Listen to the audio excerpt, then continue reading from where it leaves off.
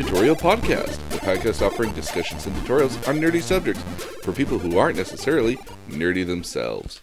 With you today, myself is your nerdy Tutor George, and with me here today, Sonic Mania Madam, my mom. I can be a mania madam. I like that idea. So last week we talked about we talked about Sonic the Hedgehog, the rival to Mario. In what feels like name only, but mostly for nostalgia purposes, I want to say. And so this week we did some homework. We tried to get our hands on any sort of Sonic material we could, and then obviously we watched the movie as well. Watched the movie, played several versions of the things that come with Sonic Mania. We'll get into that. Was the first. So the first thing I wanted to talk about was the games that you got to play. Okay. So the easiest thing about Sonic Mania is buying it. So I mean, that part is really cool on the Switch. You just go into the store and you download that little puppy and give it your PayPal and you're done. Yes.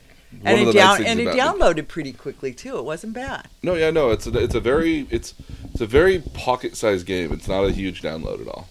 So I want kudos to Nintendo for making it easy to spend your money. Kudos to Nintendo. Yeah, there we go. Okay, so my first comment is, it takes forever to launch the goddamn game. So, sorry. No. I was just. Yeah. So first of all, it flashes the Sega screen, and then I guess the four logos that appear are the four designers. So they're all the production teams that went into it. So there's Head Cannon, which is the guys who made the game, and then I believe another one is one of the is Chris Whitehead, who is the main producer and director of the game, and then another one is a guy who was a music producer for the game, because. And we'll talk more about it when we talk about fandom, but there's a lot of people that make Sonic games. Okay, so you get there, and then it does this cartoon. I don't know how else to explain it. It does an animation. It does an animation, and the thing lasts for it seems like for like a couple minutes. It's like a 2 or 3 minute sort of little animation. Generally, if you press some of the buttons, you can skip it. Okay, we'll do that next time. Yeah, so it plays the animation, and I don't know what I'm supposed to take away from that. It's mostly just like a nostalgia sort of thing. Is that okay? So if I were somebody who was into this 30 years ago, I would be more appreciative. I like the animation. It was very cute. It was very reminiscent of the 2D Sonic. What it harkens back to is... Well, it is a 2D game. It's very much a 2D game. What it harkens back to is Sonic CD had this little minute and a half introduction of just Sonic running through the forest. It was extremely cute. It was very... this changes color and changes scenes and... and I think it's meant to invoke that because Sonic Mania is really kind of a tribute to what was the old classic Sonic games of the Genesis era for the most part. Okay, so you go through that. I suck. I guess a lot of it is for me. Thankfully I've been playing Animal Crossing, so I know how buttons work. I'm much more adept at moving things along. You'll have to explain to me at some point if there's anything else I can do besides run and jump. No, that's pretty much the core game. Oh, okay. So, because that's all I can do is run and jump. And it took me a while, because there are no instructions. But there's no instructions with any of this. There aren't any instructions with Animal Crossing either. Oh, and if there were instructions for Animal Crossing, there's a Wikipedia article. I forever find myself checking stuff on the various things for Animal Crossing online. That's how I found out about spring bamboo. I have a recipe that calls for spring bamboo, but spring bamboo is only in the spring, and it disappears the minute that you go into summer. I think I might have some spring bamboo. I need some spring bamboo. I think I have 2 or 3. I don't know how many. I'll check. Right. So anyway, so it not having played before ever. Mm-hmm. It took me a while to figure out what I was doing, how to land on the bouncers. What do you call those? Springs? The springs, yeah. Okay. So how to land on springs, how to use tails. Mm-hmm. that there's a trick to using him. Yes, my understanding is that when you jump up, you kind of jump up to tails, and you press up and jump again, and then he'll kind of like lift you up. He'll catch you. Yeah. So it took me a while to figure that one out. Like getting control of it and figuring out when I needed to pick up speed to get through certain things, and all of that took me a while. That said, the graphics are awesome. So beautiful looking. Oh, right? Yeah. The graphics are awesome, and it has a lot of really interesting, and it isn't just a run and jump. So, because there is actually a lot of strategy involved. Mm-hmm. It took me 3 times to get through Zone 1. And I don't mean that I died 3 times. I mean, I died 9 times. So, okay. You die 3 times, you start over, and yeah. That's okay. Yeah, so it was not a intuitive thing for me. But they're like S tunnels you go through that shoot you out, and you have to do them a certain way in order to get out of them with enough speed afterwards. Well, to get through the next pass, really. There are some places where you just cannot jump. You have to do a series of other things to get, because it's too high a ledge. It took me a while to figure out how to land on crabs and all the other things, and it took me a while to figure out that there were boxes that you wanted. They look like computers. What are those? They're monitors. They're power-up boxes. Okay. Throughout the games, they've never quite explained what they are. They're just known as power-up boxes, because later games have like their power-up like balloons almost that are kind of like sedimentary on the ground, and they're never consistent at all. Okay. But most of the early Sonic games were always like computer, like very old CTR monitors. Yeah, that's what they look like. So I mean, that's kind of what I took away from it. It took me a while to figure out that there was if you land on those, you get good. You get good stuff out of them. You get good stuff. So it took me a while to figure that out. The games in between the zones, not a clue what I'm supposed to be doing there. Me neither the first couple times. So those are also somewhat based off of the old special stages and kind of other stuff that they had in Sonic. So in Sonic 1 they had this maze you would kind of go through, but the entire world was constantly spinning, so you had to kind of maneuver yourself around while it was spinning. Sonic 2 had this pipe sort of thing that you kind of ran through and up the walls and were collecting rings along the way. And they've tried to recreate, and then Sonic CD had this kind of 3D world that you ran across. You had to chase something and collect enough rings. They've had a variety of them over the years with nobody ever being consistent about it, but only just because I think that you want to be new and different every single time. And keep in mind that when you were programming for the Sega Genesis or even the older systems, you get better at it over time. And so there's a lot of games that come out in the early span of the Genesis that as they got better and better by the time the Genesis was about to become redundant, that people were doing a lot better at programming, condensing coding language, and better at programming. A lot of that is also, if we go back to Mario as an example, Mario changed quite a bit from the very blocky and very pixelated version of Super Mario Brothers versus when we get to like Super Mario Brothers 3, they do a lot better job of condensing the programming language and simplifying it, improving graphics, so they get better at it over time. Well, and okay, so comparing to Animal Crossing, which is the only other game I've ever played on the Switch, the graphics are very old school. Yes, intentionally, and sweetly so. Yeah, they're very sweetly. It's very, very much like when I played Mario. Yes, same sort of thing. So very sweetly, sort of old school, and I appreciated that actually. I mean, if you're going to pay tribute to something, pay tribute to it. So, yeah. So I appreciated that. The thing between Zone 1 and Zone 2, not a clue. I'm supposed to do something at Mach speed. I got to the end of the cliff and went. And time played out because I had no idea what to do. Yeah, I mean, Our very early Genesis Nintendo games never told you what to do at all. They were actually very. A lot of times they kind of expected you to either. How did you do that before the internet? Huh? How did you do that before the internet? Just all trial and error? Well, again, because I'm just doing trial and error. Well, again, keep in mind that back in the day, you would buy the box that had the game. It had the game manual in it, and assuming you didn't lose that, a manual. Now, again, this assumes that keep in mind that a lot of children playing it would have been not quite capable of doing. It would have been like a 7th, 8th grade. Might be of a 3rd, 4th, 5th grade sort of level of reading. So a lot of the time what you did is that you listened in on the playground to other people who were playing it, and you gleaned information off of them.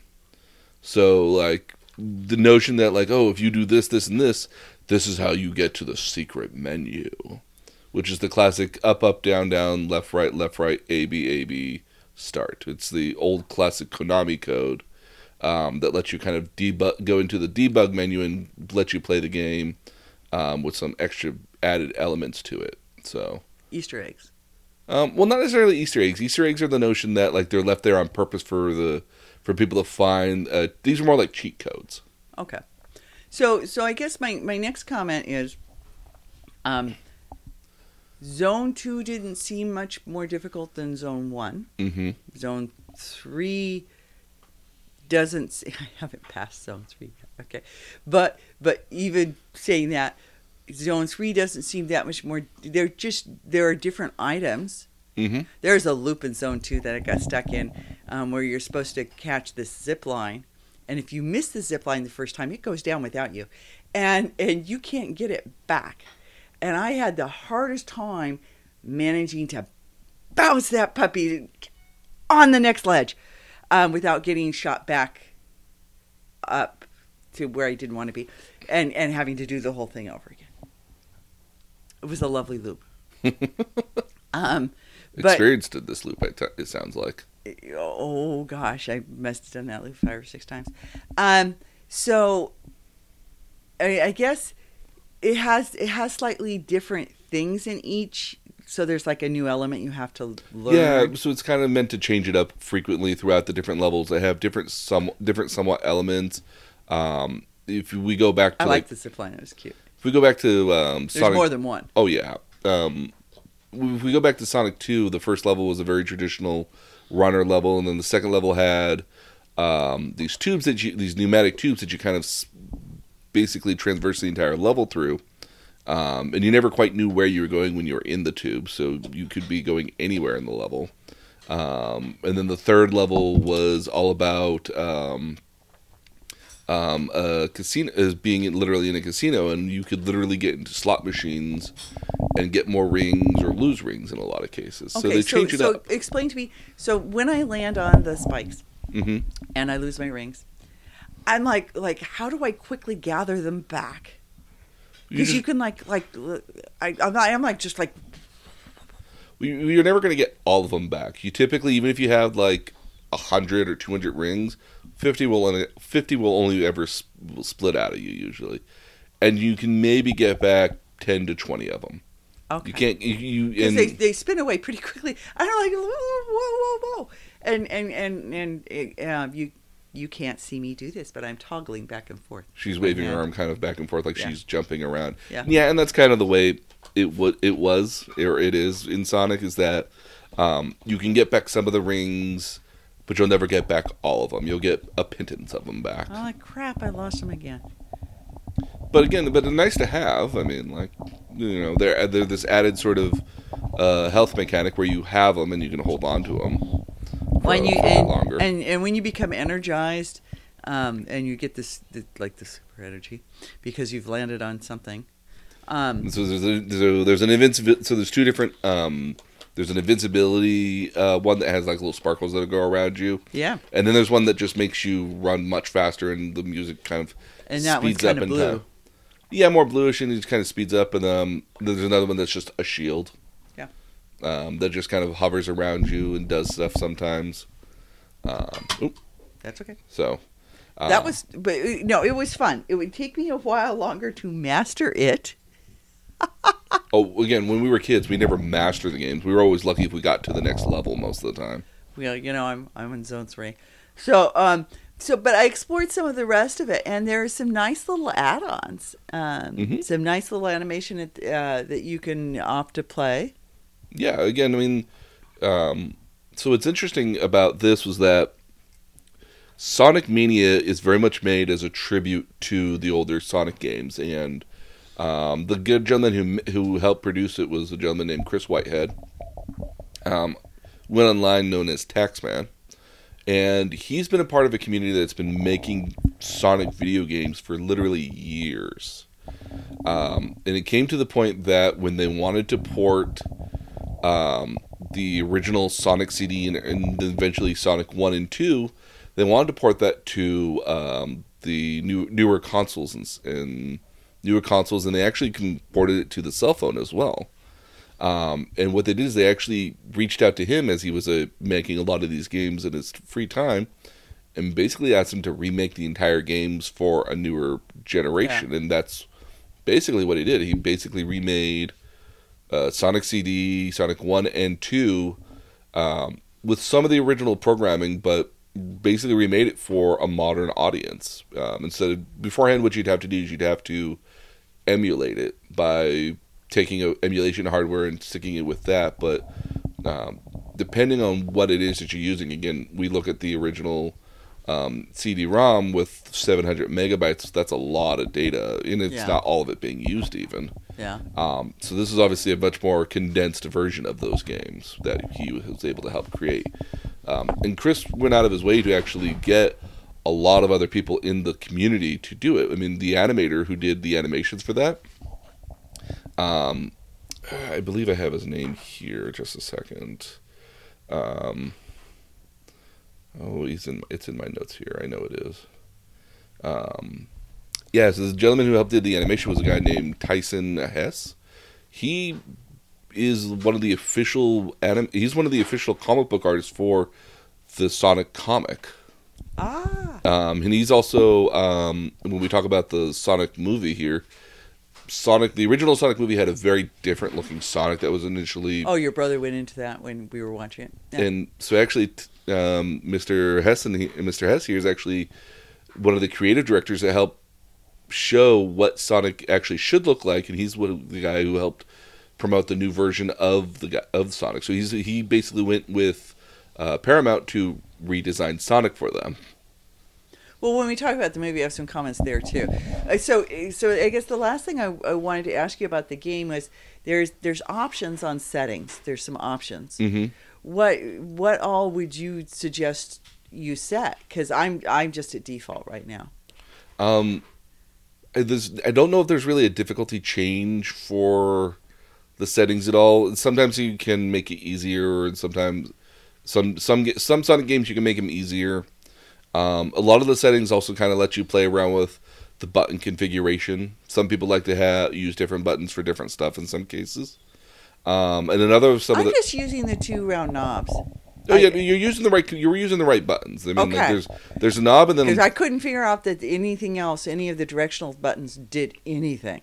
No. X, Y, A, B. A, B, X. I mean, so like the A, B, X, Y buttons should basically all do the same thing. They should just jump. Okay. Sonic's not a really difficult control scheme. I mean, there's the directional pad, or in this case, the analog stick, which lets you kind of move around left to right, up and down, and then there's the face buttons, the A, B, X, Y, are just going to make you bounce and jump. But I can bounce and jump with the directional. I was. Oh, okay. So it might have been also meant that it could have been used for just a single controller. Okay. Because remember, the Switch has the two controllers that come out the side, and it was intended to not be all that difficult. And then there's the... Yeah, no. I literally downloaded it and was playing. And that's what I like about the Switch, that you can just download it pretty quickly and you can do that. And you can just go for it. And so I just downloaded and played. I knew nothing. I knew nothing except I'm supposed to collect the rings, and I remember that from when you were playing on the Game Gear. And I knew I was supposed to collect rings, so I'm like, okay, there's a ring, and here's Tails. Tails following me. I'm good. And I just kind of figured out everything as I went. Yeah. That's how we all did it back in the day, too. Okay. All right. Keep in mind that there's some games that are a lot harder than this. Final Fantasy being a good example of that are a lot more complex and difficult. And again, there's not really any instructional guides that come with that at all either. Well, I mean, realize I'm the same person who I had an extremely busy day yesterday, so I didn't get to Animal Crossing until like 8 or 9 at night, and I went, "Oh my god, I've got to pick my fruits so that my fruit, your fruit and I have to get to my money tree, and I have to do all these. I have to find my money tree for next. So I had all these things I felt like I had to do. You know, you can unbury your money trees and rebury them where you want them, right? Yeah, I do know that, but you have to find the glowing spot. Oh yes. Okay. That can be the difficult part. So then I go to launch it, and it's Shooting Star Night.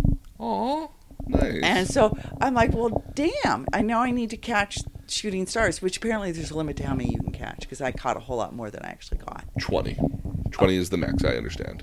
Okay, well, I got a whole lot more. You wished a whole lot more, yeah. Yeah. Which is not difficult. Yeah. So and by the way, the DIY is a astronaut suit, but it's not one you can wear. It's just one you can stand in your house. But you can collect an astronaut suit to wear. Would you like one? Would you like an astronaut to stand in your house? Not really. It kind of sounds creepy. Yeah. I mean, if it was like a suit of armor, like, that might be more interesting. But yeah. So there we. So I was doing that, and then I was pissed that the store was closed. So I had dropped all sorts of stuff outside the store. Oh, poor store. So I missed whatever I could have bought, and I didn't get into the clothing store. So if it makes you feel any better, my turnips spoiled yesterday.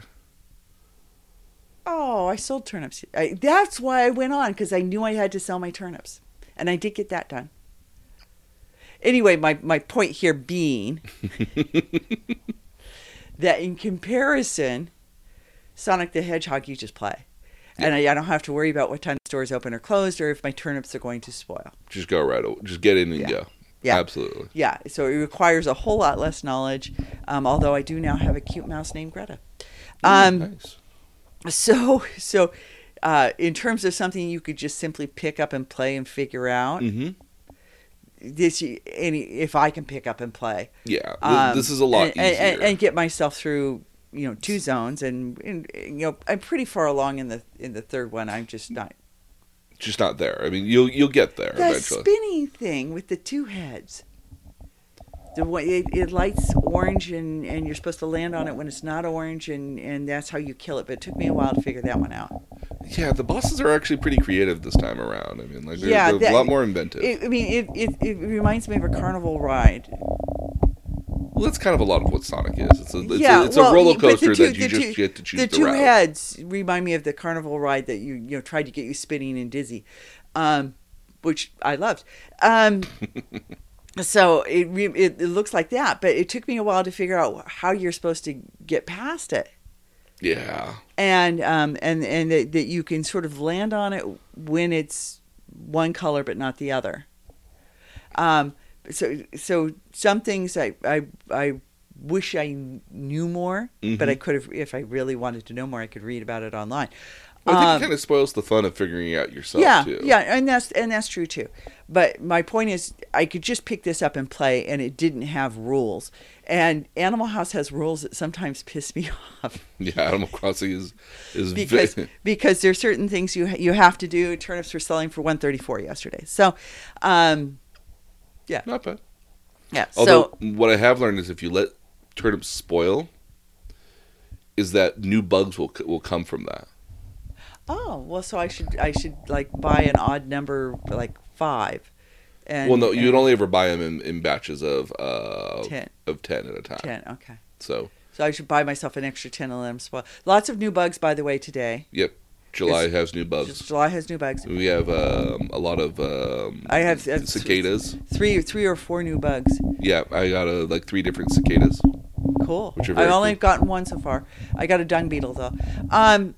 And so yeah, and there are now hibiscus in the shop. Daisy May has hibiscus. Oh, I didn't have hibiscus. I'll have to look in the shop then. Yeah. So.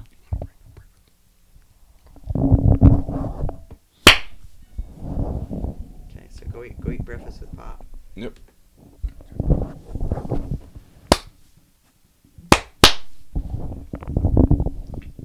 So next I wanted to talk about the Sonic movie.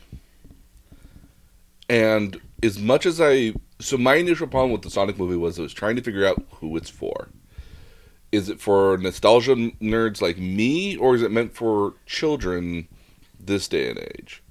And if it was meant for children this day and age, it's kind of meant to be promoting something, and this movie came out without any sort of thing, any sort of video game or any sort of attachment coming out for it as well. No McDonald's Happy Meal toy. No video games or anything else kind of coming out along with it. No anything at all. I will say it was a much I saw the Pikachu movie. Yes, and I've seen the Pikachu movie as well. Okay, so the Pikachu movie had a lot of promo for it, and this really was a pretty quiet promo as well. I think so too. I mean, I don't remember seeing a lot of commercials and not a lot of stuff online about it outside the initial freak out over Sonic. So Sonic, when he first came out, was this very humanoid, weird-looking creature. So a trailer came out with it. Yes, it was literally one trailer that came out. It was very weird. Famously, it had Gangster Paradise as the backing music for it. Which had some interesting music in it. And again, I mean, like, Gangster Paradise makes no sense when you think about the lyrics for it, beyond just the beats kind of catchy at the end of the day. But it doesn't tie well with the Sonic movie. And clearly, again, they redesigned Sonic to be a lot more cartoonish and more in line with what the video games and other media have presented him as. And I'm going to say that this was not a bad movie. This is perfectly serviceable. If you had to ask me, will I watch it again? Maybe, but probably not. I rented it, and I'm glad I didn't buy it. Yeah, that would be my thing. I would rent this, but not buy it. Yeah. No, I mean, my granddaughters would enjoy it. I think, I guess, I'll talk about the parts I thought were really cool. Okay. Without blowing it for anybody. Okay. As always, do stay after the credits. Mm-hmm. There's a lovely little Easter egg after the credits. Yes. It leads into possible sequels in the future, which I think based off of this... Even standalone, it was cute. I like the direction, especially after it, even before we just get to the credits, where I like Jim Carrey as Dr. Robotnik. He's a little menacing and weird. You think the movie's over, and then it's not. And he has a certain pathos about him. So let's take it from the top. Who voices Sonic? I don't know, actually. I didn't actually look into that. Okay, we'll have to look online. I thought whoever voiced Sonic did it well. So, oddly enough, do you know who the first person that voiced Sonic was? Who? It was Jameel White, better known as Urkel from Family Matters. It wasn't Urkel. No. But I like the voice for whoever Sonic was. It has the right amount. You could kind of tell that this is like a 11, 12-year-old kid almost, maybe just in his early teens. Very much an adolescent. Very, very hyper as well. It's one of the nice things I liked about him, about this character. But he'd have to be hyper. I mean, it's consistent with the characterization, absolutely. Yeah. I like that he eventually finds chili dogs. Well, okay, so let's back up. I like the story in the beginning. He has his own Obi-Wan. Yeah. His own Yoda. Yeah, in Long Claw. In Long Claw. And I wanted to ask you, is that canon? So, I'm not familiar with Long Claw at all. That's not an original element of the original Sonic games or any of the adventure games that kind of came out in the early 2000s. If this is an added character that kind of came in at some point later, maybe, but I'm not familiar with it. It was one of those elements where it's just like, they could have probably cribbed off the Sonic cartoon, which his uncle was a very prominent part of his life, and you could have just had it as his uncle at one point. They created a very utopian world that I thought explained sort of, because when I think of Sonic, I actually do. I do think he's a bit of an environmentalist. Yes, and that was initially intentional from the first game. Okay. And I like his kind of the world that he comes from. It pays a lot of homage to the original video games as well, because you kind of almost see like the checkerboard sort of way the land looks and a lot of the loops and valleys, and it plays a lot of homage to that. And even when they get to it is so. I mean, I would say that original world is the only thing that's like the video game. Yes. Everything else is basically a fish out of water sort of. Yeah, yeah. But I thought it was a nice entry because it explained where Sonic came from, what powers he had, and that he was special and that he was the only one. It gave him a sort of an initial guiding voice that you had sort of an idea of where he got, because without knowing where he got his values later on, the movie would be. Yeah, it does. Yeah, if they didn't quite preface it in the beginning, it would seem kind of odd later on. But I do like what they. If you're going to have a value-based story, you have to set up where they got their values, and this is a value-based story. Oh yeah, absolutely. I like what they did with the rings. So in this case, the rings are kind of like portals to other worlds that when you fling them, you think about other worlds and they take you there. Reminded me of Doctor Who a bit. Yeah, I can certainly see that. There's scenes in which Sonic loses his rings, and we just recently did Doctor Who, and it sort of reminded me of that. There's a scene in which Sonic loses his rings. They kind of all spread out around him, and it plays the sound effect for it.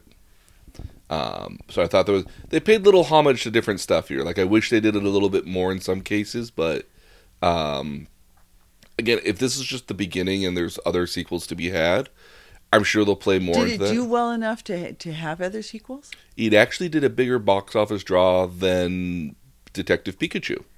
I am surprised because so as movies, I would tell you I liked Detective Pikachu. Oh, I liked Detective Pikachu a lot. I thought. I mean, it had very little to do with Pokemon. I mean, there really was. It was not that it didn't have anything to do with. It's not that it didn't have little to do with Pokemon, but it focused more on the human aspect with a lot more Pokemon on top of it. And the Pokemon serve a purpose in the story very much. Psyduck and the whole. And I liked how they were personified. Yeah, that was my thing too. Or how they were brought up. And I thought, looking at Sonic, he reminded me of two different things. The first thing I did when I saw Sonic, I went, oh, it's a lot like Pikachu looked in that movie. Yes. Soft, fuzzy. It reminded me of the character on one of the cell phone commercials with all the long hair. Oh, I know which one you're talking about. It's not Boost Mobile, but it's like Cricket Wireless or something like that. Yeah, it might be. Yeah, the little green guy. Yeah. So it just sort of that fuzzy look. That fuzzy. So it's animated, but it's not animated. Well, I mean, so it's entirely. It's set entirely in what we would consider a realistic modern world. It starts out CG in graphics, CG graphics. So it's live action with this character CGI'd in. Yes. And it starts in Montana and it goes through San Francisco and then it ends in Montana. Yeah, and actually, what's interesting is that I don't want to tell the storyline, but no, I don't either because I think it's still so new at this point. Because keep in mind, it only did come out in February. Yeah. And it's still so very new that other people, won't be. It would be rude to kind of spoil it for some of the people. So there's a point. So I will tell you, it is rather formulaic. Very. Okay. And somewhat predictable. But some movies that's okay. It is, and in this movie, it really is okay because there's a limited number of things that it could be to begin with. Yes. Okay.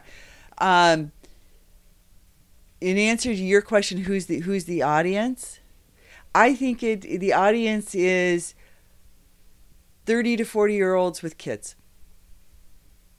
I would agree with that. You could have been into Sonic when you were 10, 11, 12. Sonic is 12, 13, 14 maybe in this movie. And you have kids that are the right age for you to take them to this thing that is nostalgic for you. Yeah, I would agree with that. So that's really kind of, so it was a safe thing to take your kids to, that you could share with your kids your favorite game from when you were a kid. And again, I mean, I like this movie because it also gives you the ability to be like, that you can say like, oh look, that's from the video game. There's a video game, and you can get your kids into that if you really wanted to. So I think, to me it seemed like that was the audience because it played it very safe. There's like no foul language. No. Again, this is very much a movie meant. There are no sexual situations. Everybody's married. This is very, very on the line between PG and G. There is a bar scene, but even the bar scene's very tame. Yeah. Oh yeah, absolutely. The bar scene's more sort of Home Alone chaos. Especially for the one scene that ends up happening through that. I mean, like that. It very much kind of plays into the fact that Sonic is moving very fast, and I like the way I will blow one part of the storyline, and that's that there's a emphasis on what would you do if this was your last day on Earth. Yeah. Which I thought was an interesting question. Especially for a kid, that kind of thing, too. Yeah. And a lot of this stuff was, I mean, he actually makes a list, and then a lot of, when you go through the list, is actually very kind of sweet and innocent at the end of the day, which is very much in line with, I think, the tone of the age, movie. Yeah, and the age of the child. Absolutely. Yeah. So, we've talked about, so that was kind of our homework, but what we really kind of need to talk about are the fans. And so your brother told me the same thing that you did, and that's that the fans were so influential that they pulled the movie and released it. It was meant for a late summer release last year. It was meant actually for it would have been a late thing in either August or September originally. Okay. So very much a late summer affair and early fall.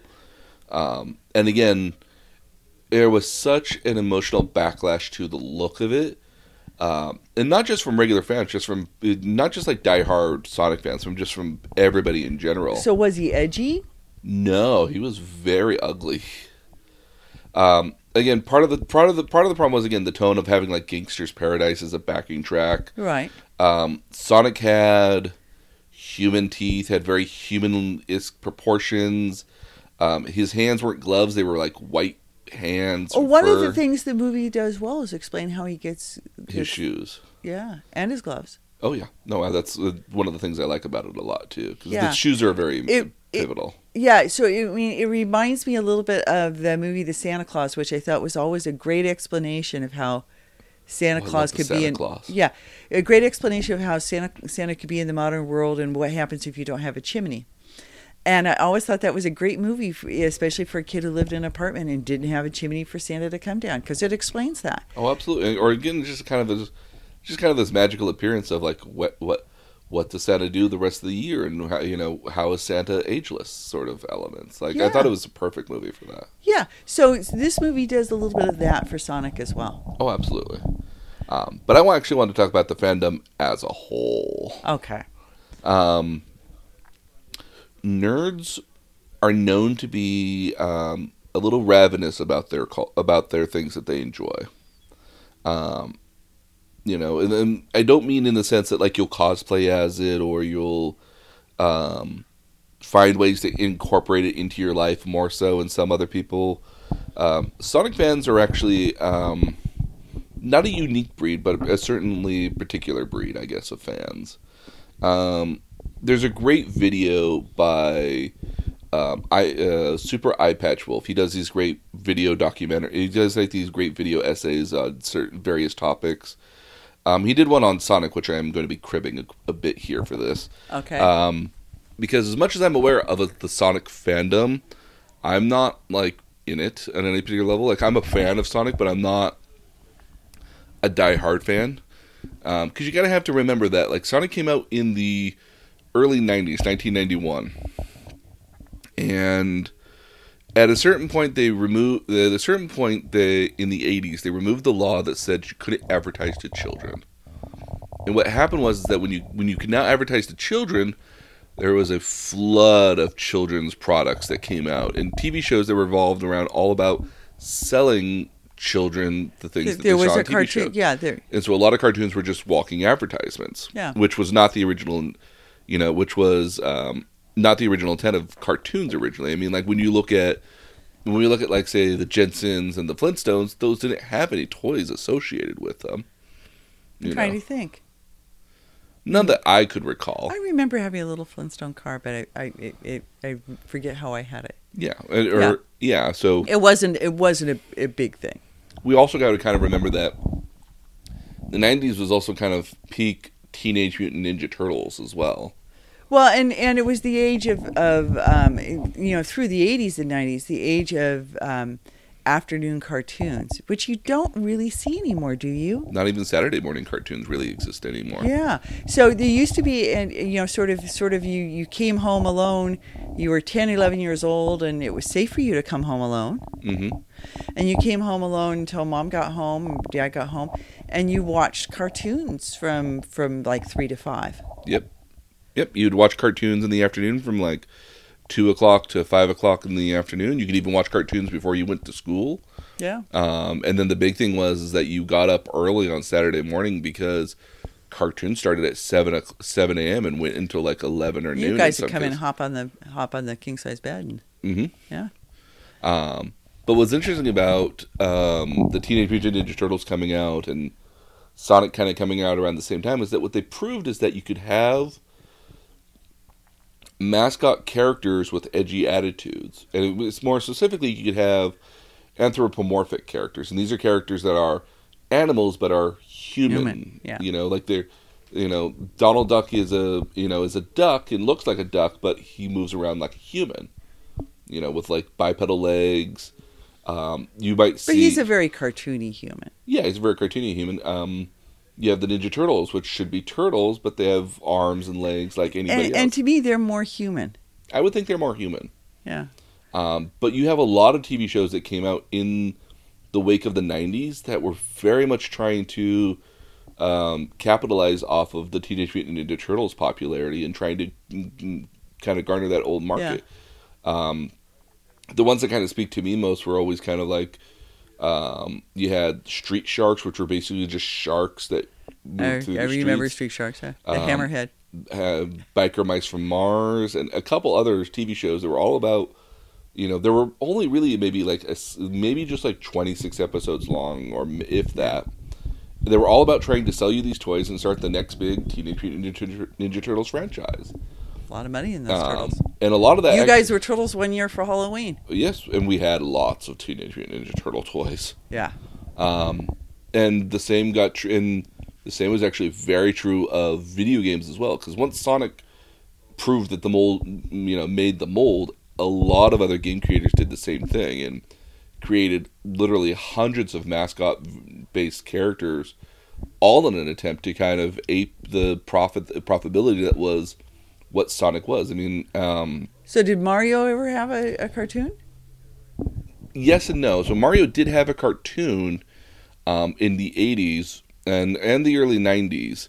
It was part of the Super Mario Brothers Super Show with Lou Bana, who was a professional WWE wrestler as Mario. I know he is, yeah.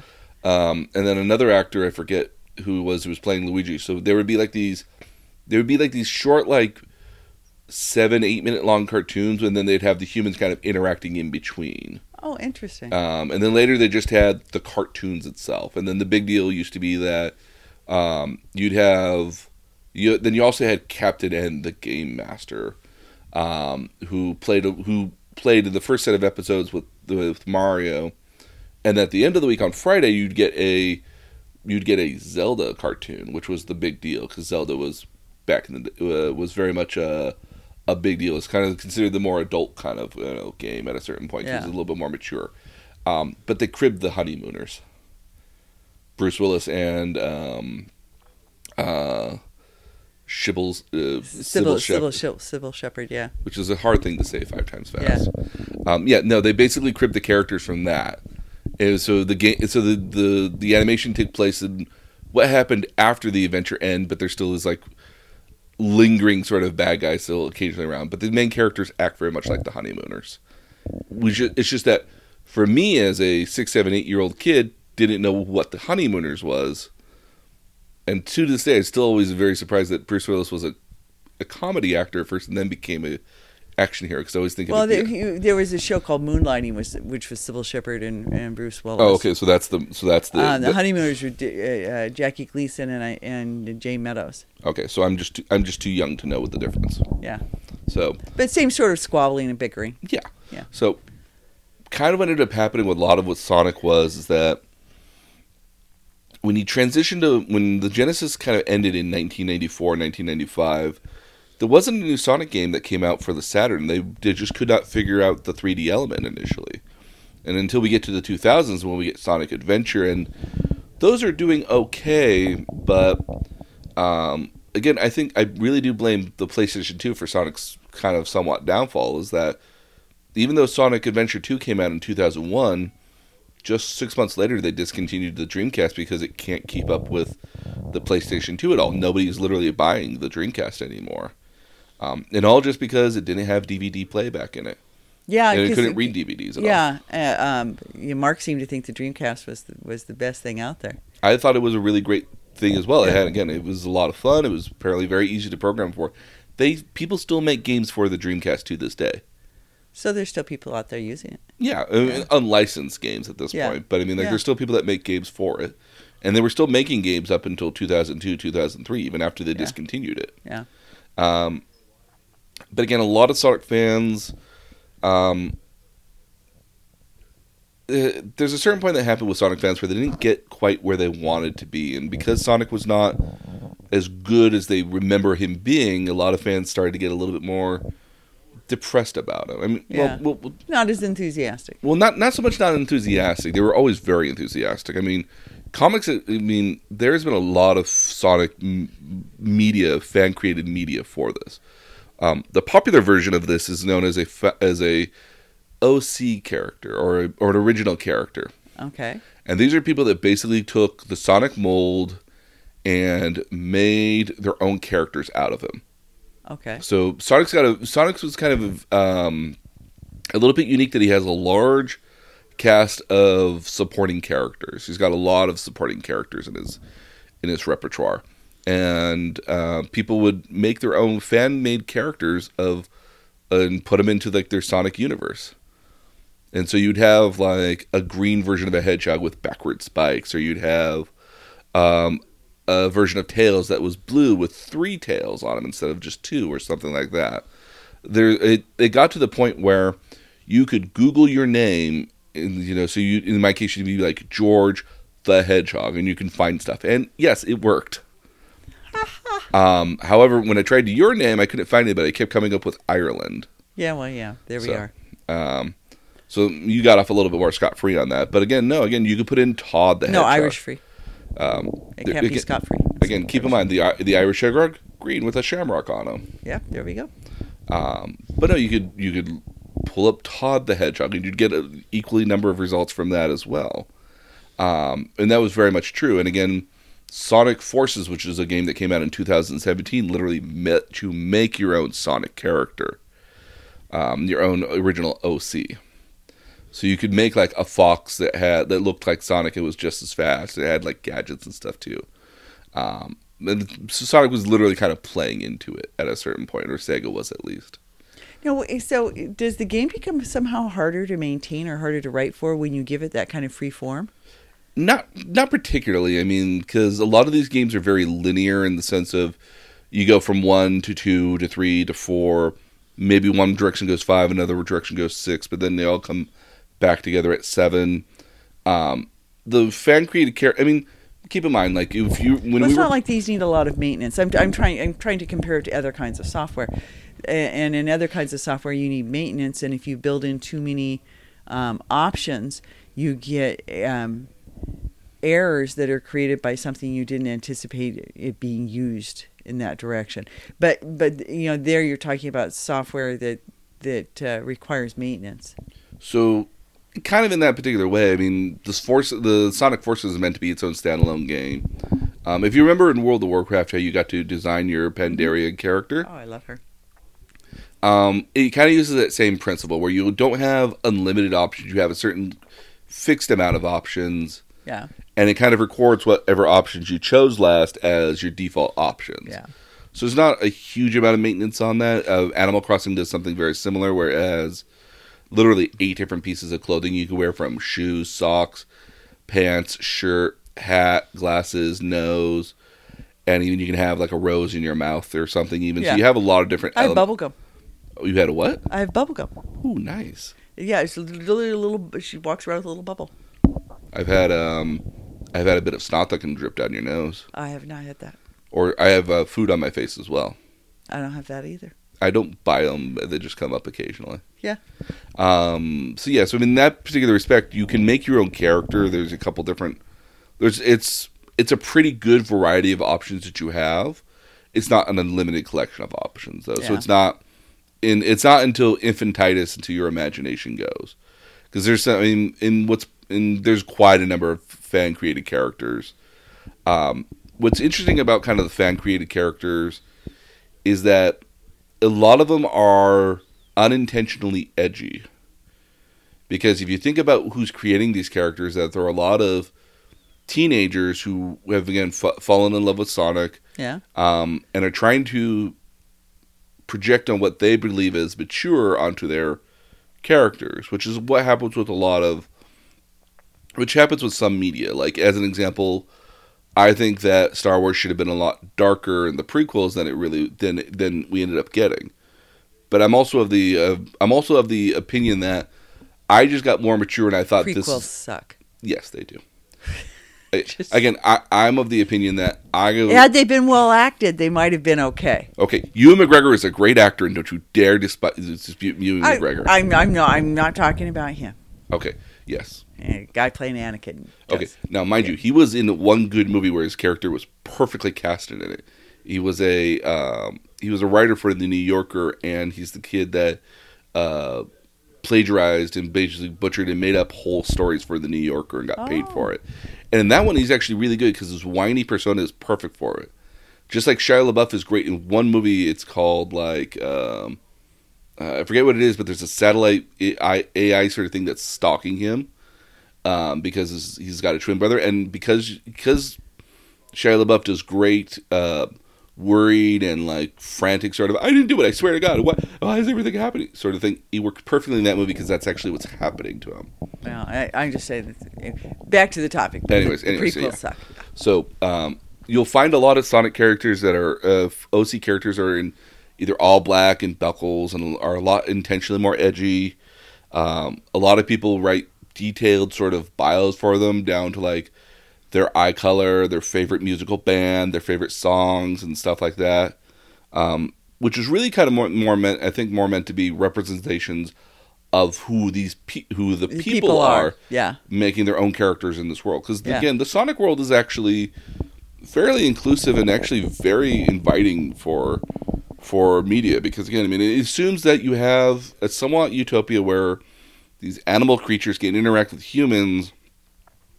There's enough of them that it's not odd for Sonic to be moving around in that sort of world unabated at all. I mean, he freely walks up to humans, and humans don't do more than like, oh, hey, cool, look at that going on there. Anyways, back to our topic. So, I mean, it's a kind of inclusive world that you think that could be very inviting to a person wanting to make a character for their own. So OC characters are very popular, and I think kind of still are to a certain degree. Not quite as much. There's also a lot of fan-generated content for Sonic. There's a lot of comics for Sonic as well. Some of them are what we call sprite-based, and that means that they've taken the... So you know how Sonic was moving around in Sonic Mania in kind of a pixelated way? Yeah. So there's what we call sprites. Sonic is a sprite, and he has different poses that are kind of mapped out, kind of like a zoetrope, if you will. Yeah. So if you remember a zoetrope, you spin it around, and the character and something happens throughout it. that's very much how they make the video games, through these sprites. And what people will do is they'll take frames of the sprite as they're going through and use that as pictures for their comics. Yeah. And then eventually people just eventually got to the point where they were just starting drawing their own comics of Sonic. Some good, some bad. I mean, there's some weird stuff out there as well. You could make Sonic steampunk like so easily. Oh yeah, very easily. And again, like I said, I mean, Tyson Hesse started with a very bizarre take on Sonic and his companions, and eventually became like the guy that's like, oh, this is the guy who knows how Sonic should look and act. Well, a question for you. Mm-hmm. So Sonic is sort of, to me, has always been sort of an adolescent. Are there comics in which Sonic is an adult? Yes. Okay. They're weird. Okay. There's a lot of animation for it as well. So if you go back in the day, YouTube wasn't really a thing until the early 2000s. So not until like 2004, 2005, really. And even then, it was very infantile in its infancy. Yeah. So what you used to have is flash animation, which is the big thing, and that's how a lot of early animators. A lot of early games for Facebook were Flash. A lot of early games, a lot of early animators got their teeth on, got their start as Flash animations, and there's a lot of Sonic Flash animations out there.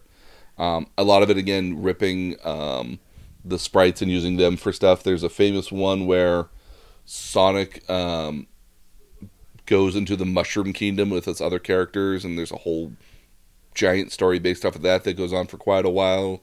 So flash animation was a big deal back in the day.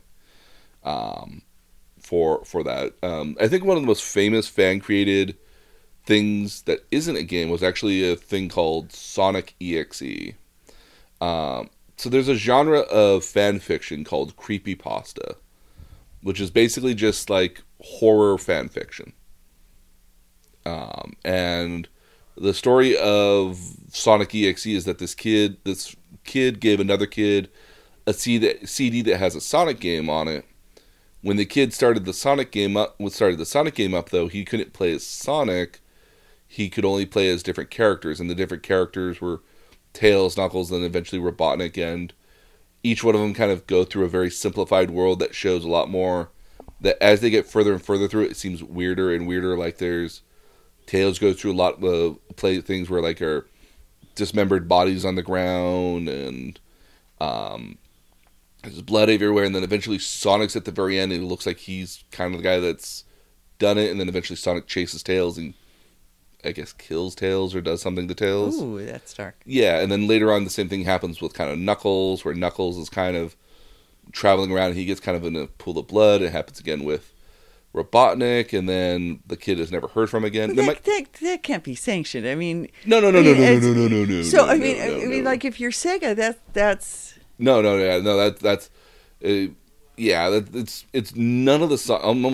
of the fan stuff is ever sanctioned by Sonic and by Sega, and it's almost never ever brought up at all. But Sega doesn't pursue. Well, Sega's not pursuing it because nobody's making any money off of it at the end of the day. Keep in mind, This is all fan-created stuff, and in most cases, as long as you're not generating a profit off of it, you're not kind of in any real legal trouble in a lot of cases. And I don't know that I'd like you bloodying my character. No, and I wouldn't either. But again, like there's not a lot of what harm is you have to prove harm. Okay, well, you have to prove harm, and then if you're going to try to seek damages off of it, you got to kind of assume that it'll be worth it for you at the end of the day as well. Yeah. You know, up to a certain extent. I mean, like there's some cases in which you kind of have to go after. You have to go after a cease and desist. And keep in mind that different creators have different views on their media. Like for an example, like a lot of the Japanese people, where Sonic is originally created, don't have a problem with people making new stuff off of what they've done, because they see it as imitation as the sincerest form of flattery. They think that, oh, you made new stuff off of what we created because you loved it so much. Oh my goodness, thank you so much. That's why a lot of fan comics in Japan, doujinshi, exist. Is because Japan doesn't have this issue with copyright. And then they know a lot of times that, again, like, these are people that are literally just made these comics. There's 200 of them running around in the world. They're not, they're not going to be at the end of their franchise on any particular level. And they're not ever going to tarnish that at all. It's just something the fans like to do. Yeah. No, I get it. So the other fun thing, actually, which again goes back to Sonic Mania, is going to be there's a lot of Sonic games that get created. Again, over the years, much in the same way that Super Mario Brothers has had an equal share of its own fan-created games, Sonic has had a number of its own fan-created games as well. A lot of the Mario games, though, are fan-created games are very difficult, which is actually its own genre of games in Mario Maker, that they're so hard that you have to have such pixel like quality skills to be able to get through whole levels. Wow. They require you to like literally be running the entire time and have frame perfect jumps and do stuff in such a certain way that lets you kind of progress through the level without dying right away. Well, I have to say, playing Sonic Mania, I was my first I think 2 rounds, I was dead within seconds. So, and again, Sonic in the same way, but Sonic, because I just didn't know what I was doing. I don't profess to know a lot of Sonic games outside of the one that I found was actually very interesting and unique. But there's a lot of people that have made 2D Sonic games and also adventure-style 3D Sonic games. And they've taken a lot of the original code and they've either added onto it, added their own pixel art, or done a lot of the other stuff. Again, that's where a lot of the talent came for Sonic Mania, was from the people that made the fan-generated content, all the pixelated sort of versions of Sonic and the worlds and stuff. There's been people doing that for years. There's actually, oddly enough, an online expo for it called the Sonic Amateur Gaming Expo, or otherwise known as SAGE. Oh, that's cute. They've done since 2000. Originally, they did it biannually. Because SAGE has the same letters as Sega. Yeah. So originally they did it biannually up until 2005, and then just started doing yearly. And it's an online sort of thing where they showcase amateur Sonic games, both that are kind of in production and also stuff that are prototypes and also fully completed games. And these are all amateur products at the end of the day from people who are both doing coding, art, music, things like that. One of my favorite amateur Sonic games is actually a game called Sonic Utopia, where a very basic version of Sonic just runs around this giant 3D world. There's no real pits. There's no way to die in the game at all, outside of, I think, drowning in water.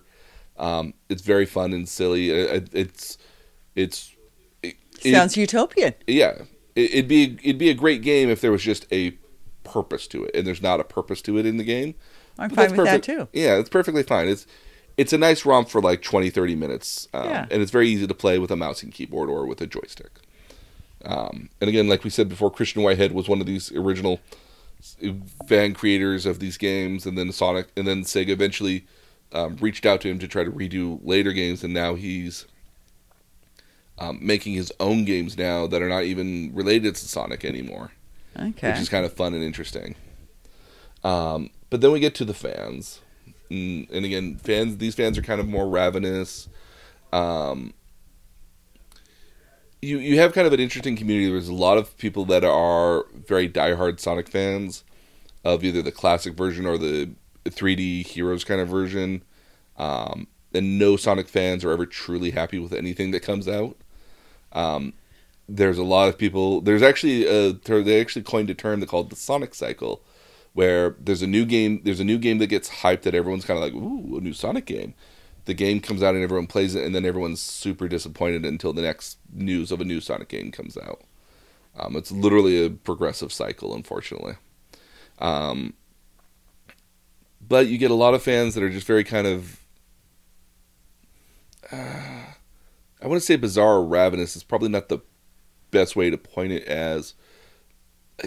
Kind of what's happened with Sonic is that over the years, because he hasn't really had a good game in a long time. Yeah. And the fan base is very split about what they consider a good game and what they don't consider a good game. There's some people that do say like some of the more newer stuff after Sonic 06 are good games on that particular respect. Like they're still very good games despite being buggy and broken. And there's other people that, of my opinion, that are like, there's no good Sonic games in a very long time. which is why I don't play a lot of Sonic outside of Sonic Mania when it came out. There we go. For that.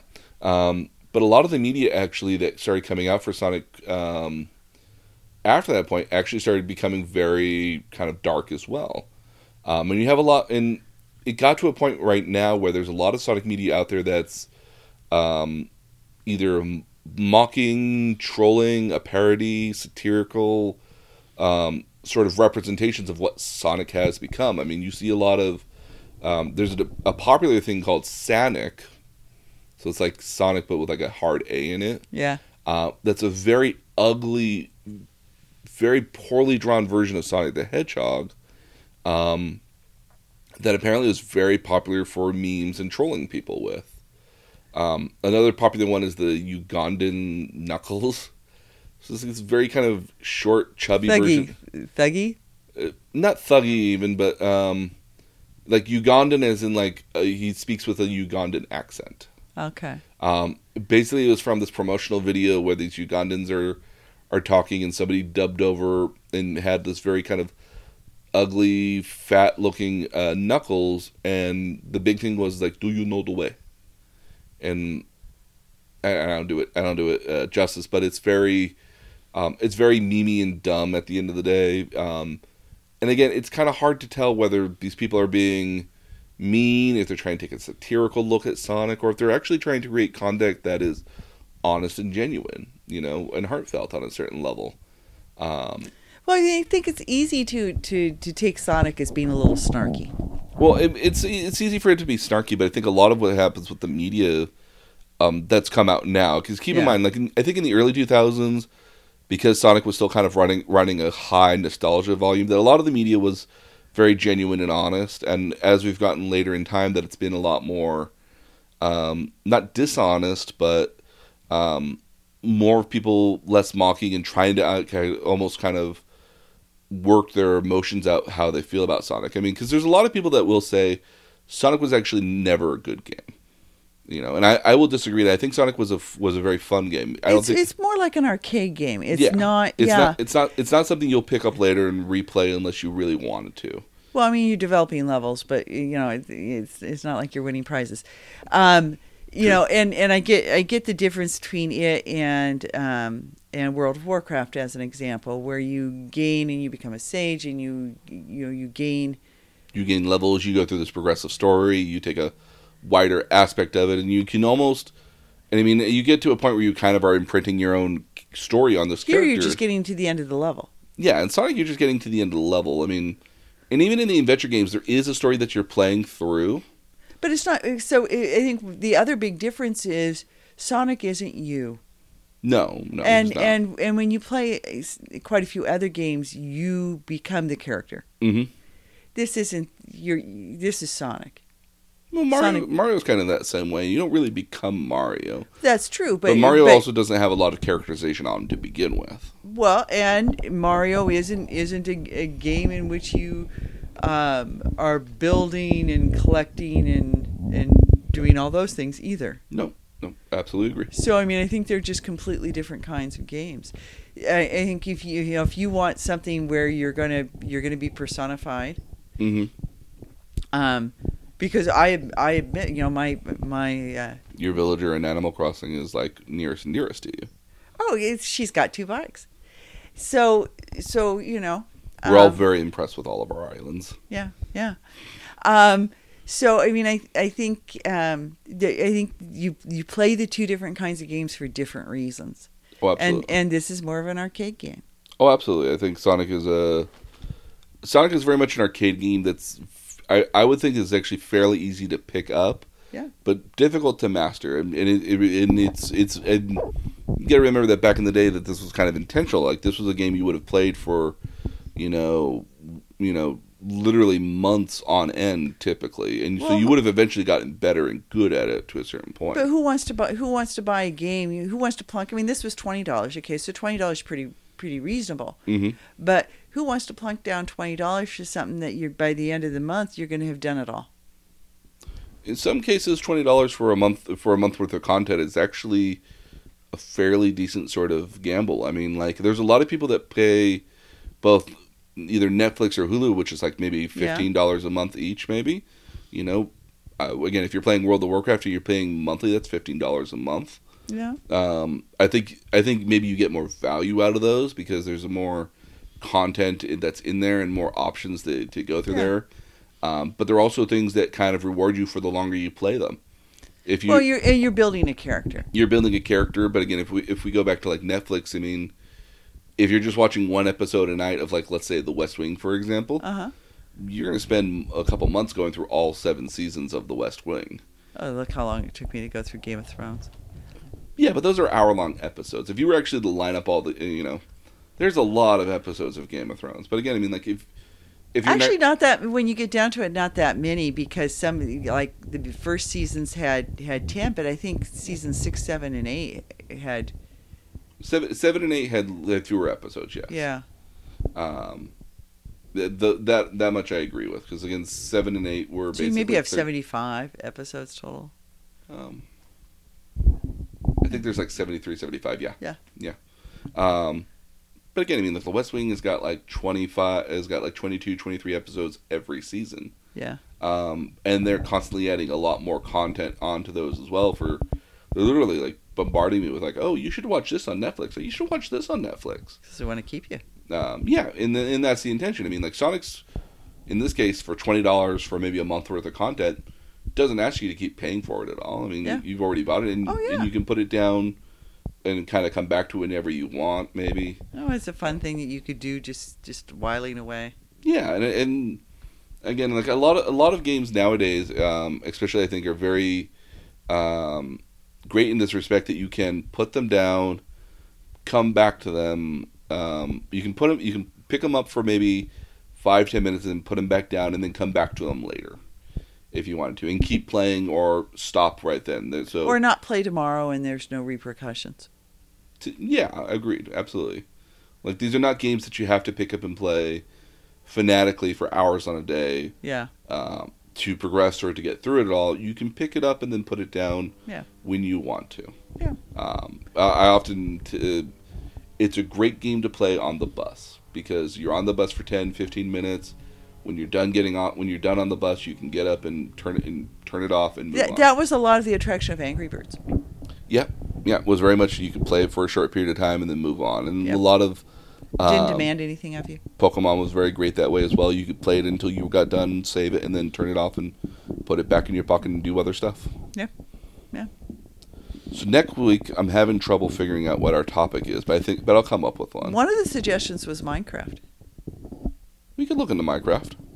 And I would suggest if we do Minecraft, we include... my nieces. Yeah.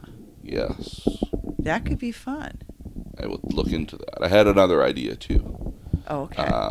I would suggest one of these times we do Minecraft and asking an 8-year-old, almost 9, who's very into it. She even has books. And there's a lot of Minecraft merch and books out there, yeah. Yeah. So, I think that would be, and it'd be interesting to get that take on it. I would like to get that take too, because again, I mean, I'm aware of Minecraft. I've never dabbled a whole great deal into Minecraft at all. But I can certainly see a lot of its appeal for a lot of people, a lot of players. Oh, yeah. So I'd be curious. Well, like Animal Crossing, you're building your own world. Mm-hmm. Well, very much. Yeah.